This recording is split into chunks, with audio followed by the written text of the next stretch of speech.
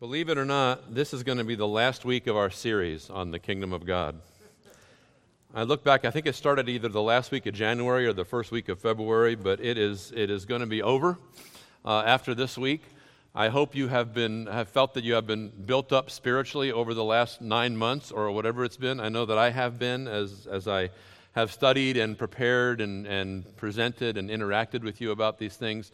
The topic is not going to go away. We're not going to not talk about the kingdom of God, because if you talk about the Bible, pretty much on every page you see the kingdom of God. But as far as specifically focusing on it, that's going to end after today. And I will tell you at this point, you can pray for me, because I sometimes don't find myself in this position very often. But at this point, only God knows what we're going to be talking about next Sunday.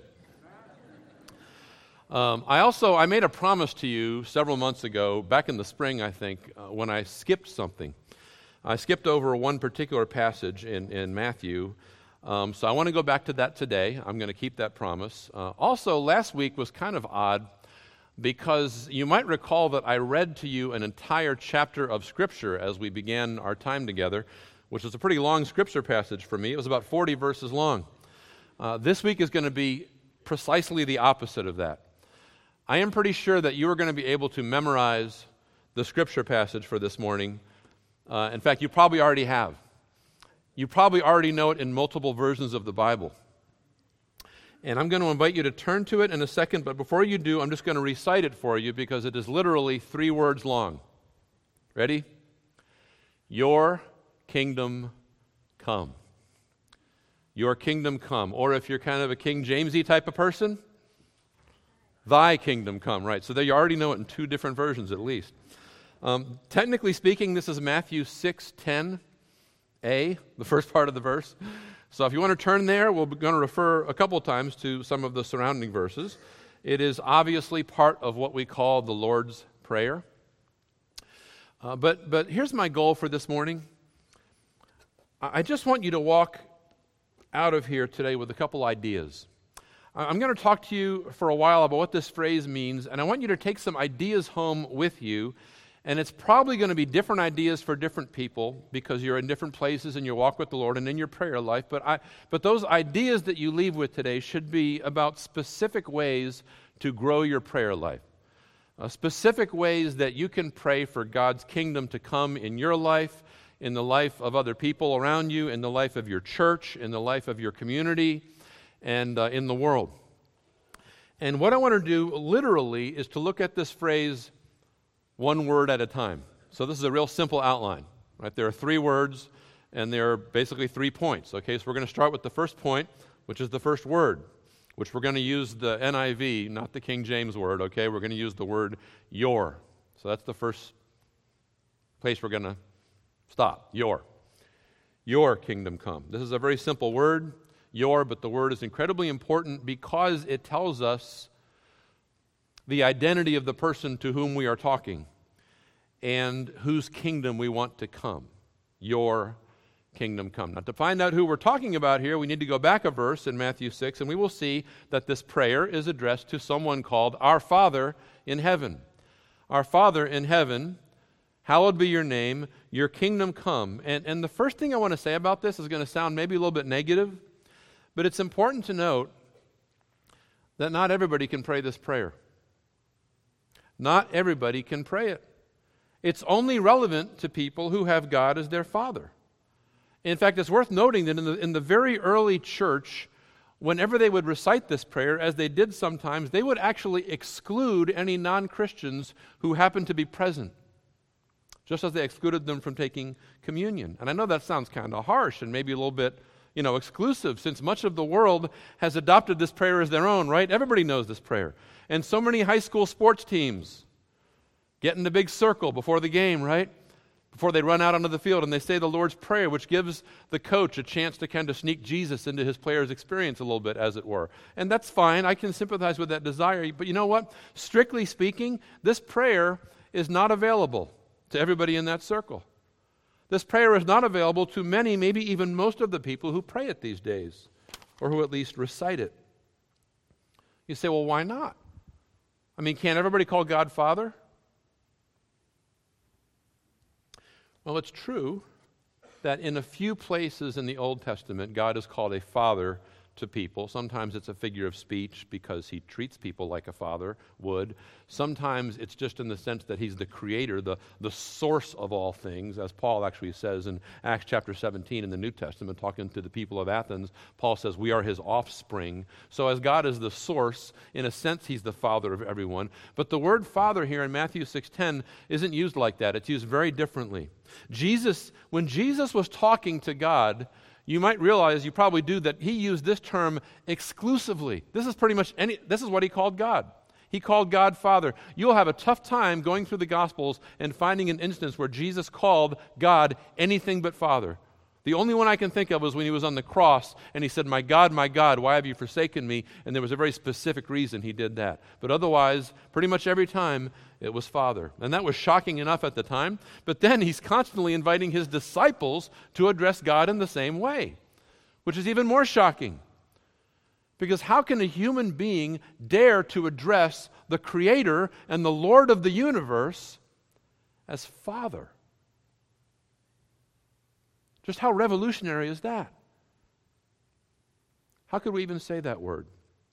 Well, it's only possible because of God's incredible love for us and because of what he did for us on the cross of Calvary, where God the Father gave his only begotten Son, turned his back on him as he died, allowing him to experience all the hellish consequences of our sin, and then with that sin taken out of the way, invited us, literally, to join his family. Think about that. God forgave us because of what Jesus did. If our faith is in Christ, our sins are forgiven because of what Jesus did on the cross. But just because God forgave us does not mean that he had to adopt us. And yet he did. He did.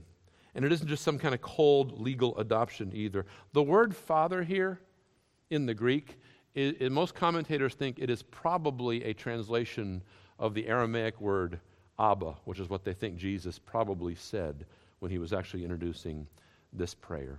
And that word Abba is notoriously hard to translate. Some have suggested daddy, others maybe something like papa.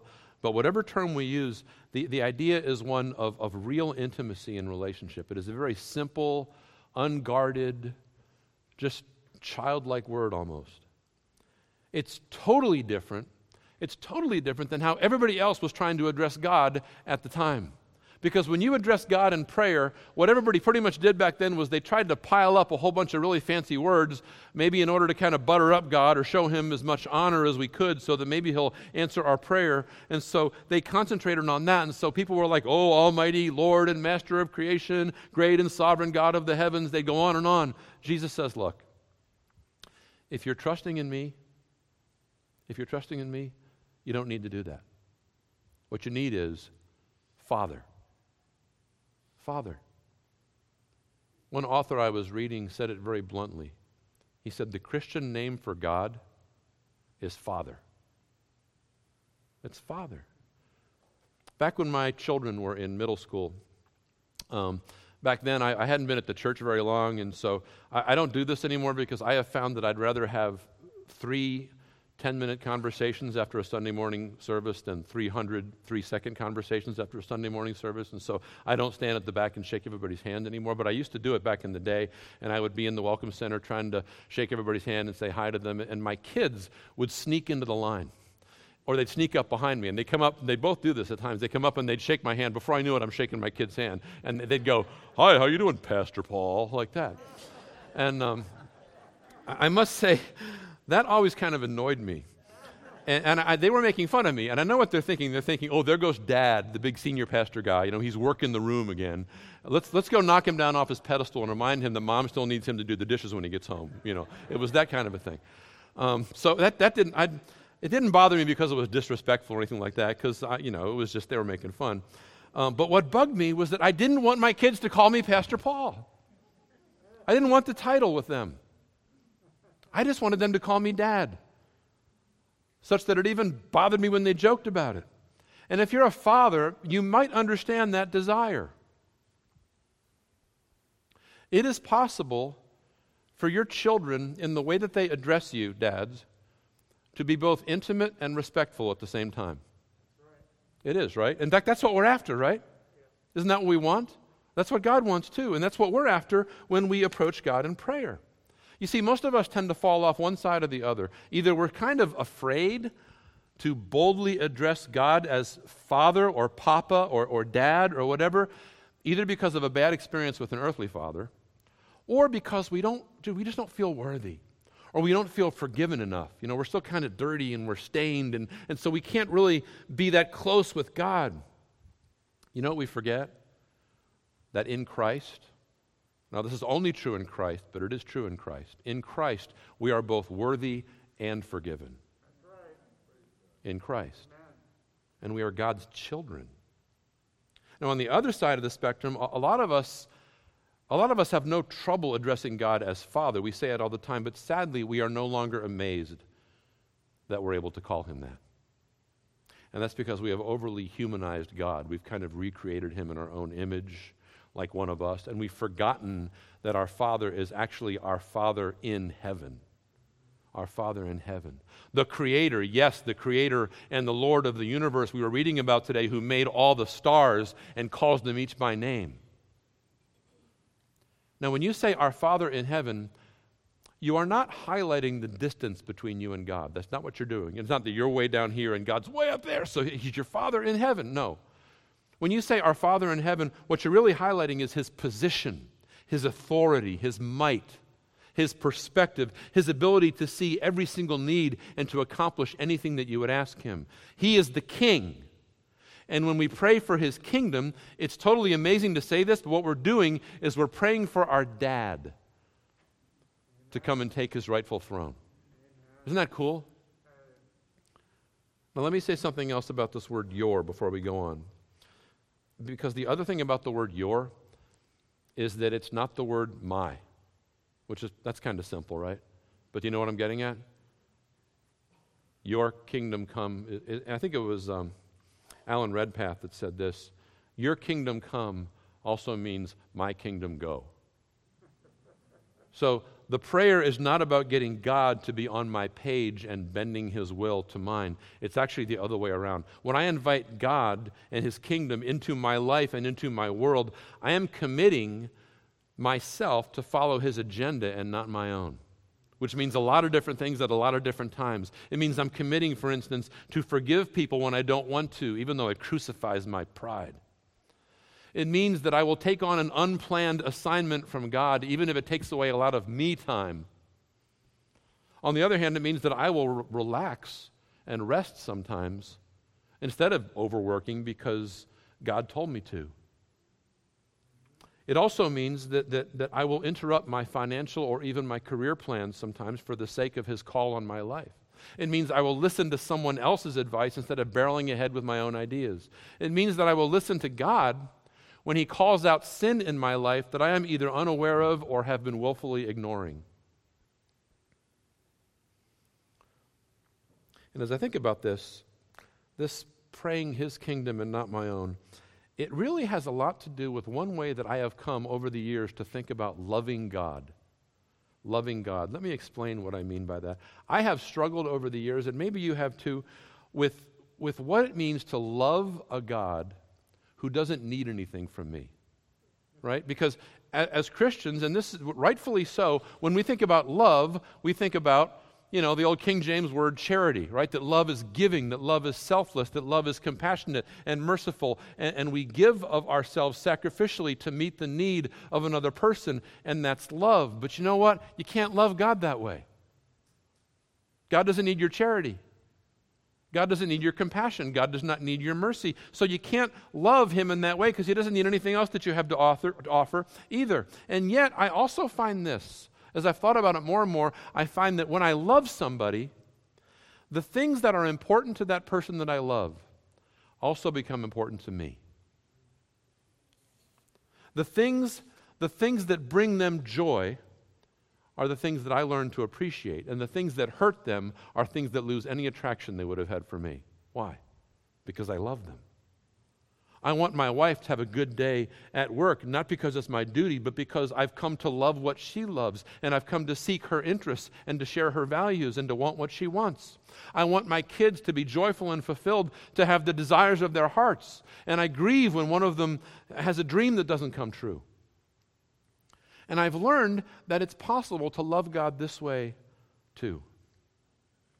We love Him in part, at least in part, by coming to share His goals, His values, His heartfelt desires for the world and for the people in it. And so when we pray, "Your kingdom come," we're actually expressing love to our Heavenly Father, because what He values is what we're learning to value. His heart is becoming our heart. Okay, that's your. Let's move on to a word you're by now very familiar with, right? Kingdom. What is kingdom? I should make you do it, right? It's God's rule over God's people in God's place. So let's take a minute and break it down, shall we, just by those three things. Okay, first of all, God's rule. God's rule. Now, when you think about the Lord's Prayer, have you ever had trouble trying to distinguish between "your kingdom come" and "your will be done"? Like they kind of get melded together a little bit, because it's hard to distinguish them, because they both kind of have to do with God getting His way, right? Your kingdom come, your will be done. How are those even different? But the more I think about it, the more I'm beginning to think that the phrase about God's kingdom coming actually includes the one about His will. And just maybe that's why the second time that Jesus gives His disciples this prayer, because He gives it to them twice. The second time is in Luke chapter 11. And in Luke chapter 11, Jesus actually leaves out "your will be done." He just says "your kingdom come."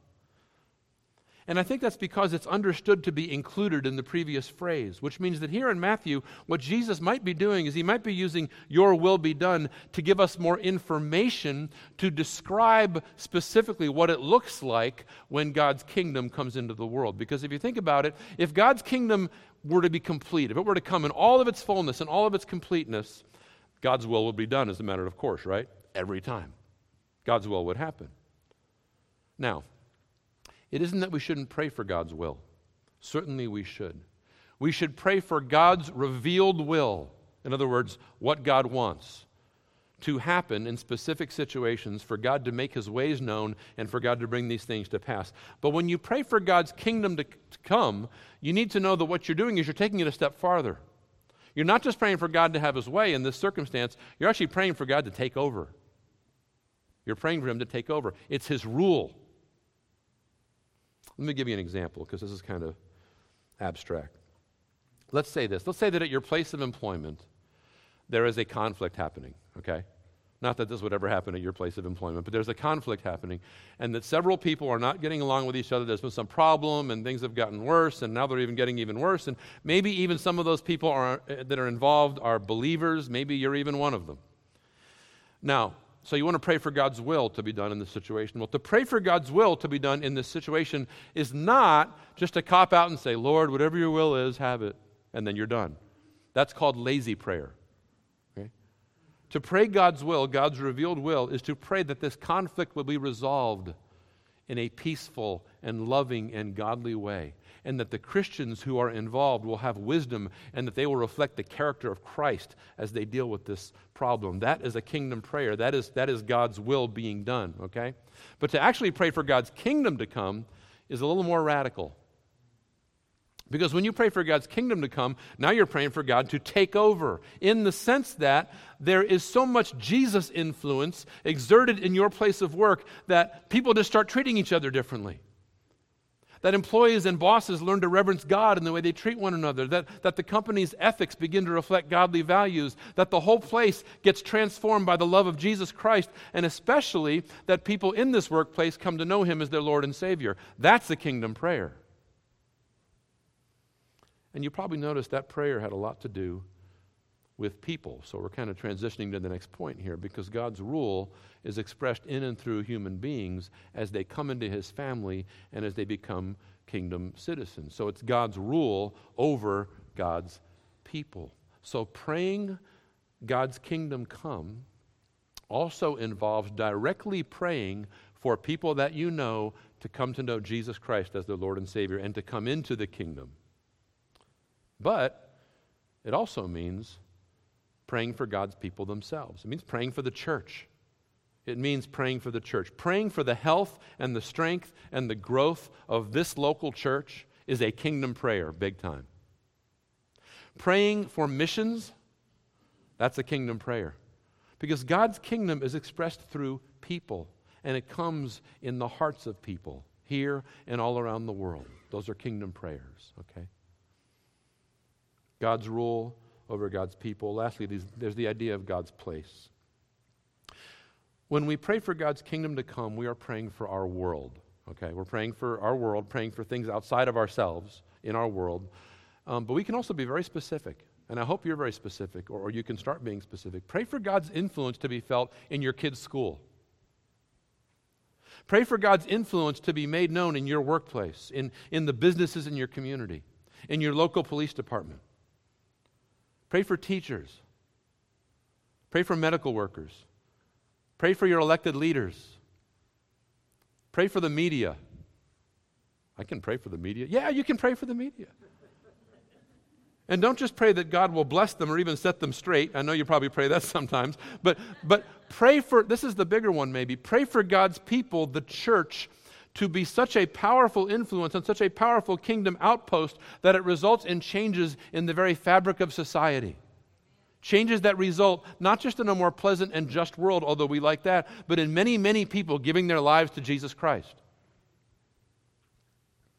Now we need to realize something, and that's that it's hypocritical to pray this prayer unless we ourselves are first surrendered to God and to His rule. And so very often what happens is that kingdom prayer kind of boomerangs back on the person who's doing the praying. You probably experienced this. To pray that God will end the horror of abortion is necessarily to pray that the church will arise and give support to the moms that will choose life and the babies that will be brought into this world as a result. To pray for God to uplift and encourage and protect our local police leads naturally to a challenge to seek God for how we in the body of Christ might provide some of that encouragement and support. To pray for the end of the vicious and divisive rhetoric in our politics and on social media implicitly calls us, the church, to examine our own communication habits in the light of God's call to honesty and to kindness and to what Colossians 4:6 might call properly seasoned speech. God uses His people to transform a place, but He only uses His surrendered people. Your kingdom. Let's take a look at this last word, come. Your kingdom come. And in this case, I'd like to look very carefully at the meaning and especially the form of the word. So we're going to get kind of technical here, but this is a very simple word in the Greek. It's all over the New Testament, but it can carry a whole lot of different meanings. It can mean to come in time, as when we say, I can't wait for Christmas to come. It can mean come like from place to place, like I can't wait for my grandson to come to my house at Christmas, right? Or it could mean to come into being, or maybe we'd say to be established. And that's what the primary meaning is here. So if you want God's kingdom to come, what you want is His rule to be established. You want the kingdom of God to come into our experience. You want it to become a present reality in life. And what we call the mood of this verb, to bring you back to grammar class and whatever grade that was, the mood of the verb is interesting as well. This is a third-person imperative, which we don't really have in English. An imperative is a command, right? But it's a third-person imperative, so it's a third person. So we don't use this a lot in our language, but when we do, we typically say the word let or may. So you'll say, let this happen. Let freedom ring. That's a third-person imperative. Or let your kingdom come. May your kingdom come. But it's more than a request. So this is not just a sigh for a better future. Like when you have a really hard day, you come home at the end of the day, you collapse on the couch and you say, "Oh Lord, may your kingdom come," because I've had it with this one. It's that, but it's way more than that. This is more than just a wish for the future. You want the kingdom of God to really come. This is not just a little soft prayer for a better tomorrow. It's much stronger than that. It's closer to a command. And yet, it's set in the middle of a prayer to the Lord of the universe. So it can't really be a command, right? Because you can't tell God what to do. So if we're not telling God to do something, and we're not politely saying, Lord, if your kingdom would like your kingdom to come, then that would be okay with me, or if it's okay with you, God. If it's not that, it's got to be something in between. So what is it? I think we should look at the Bible for this, and we have a really good example of a kingdom prayer, in my opinion, maybe the best example in Scripture, or close to it, in Acts chapter 4. In Acts chapter 4, the church prays, and what happens is Peter and John have been out preaching, and they've had kind of a run-in with the Jewish authorities. And the Jewish authorities have told them, stop it. Stop preaching in Jesus' name. You can't do this anymore. And so Peter and John come back to the church, and they tell the church what just happened. And so the church gets together, and they pray. And I'm going to read you their prayer. Listen to these words very carefully. Here's what they pray. Sovereign Lord, who made the heaven and the earth and the sea and everything in them, who through the mouth of our father David, your servant, said by the Holy Spirit, why did the Gentiles rage and the peoples plot in vain? The kings of the earth set themselves, and the rulers were gathered together against the Lord and against his anointed.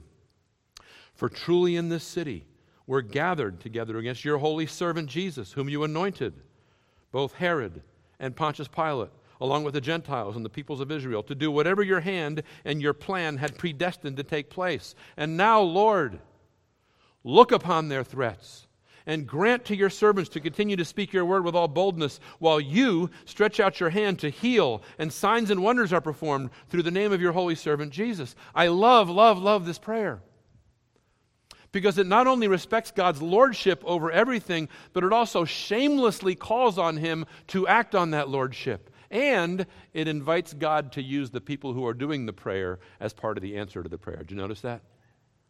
I think God liked this prayer too, because after they prayed, the whole place where they were praying in shook.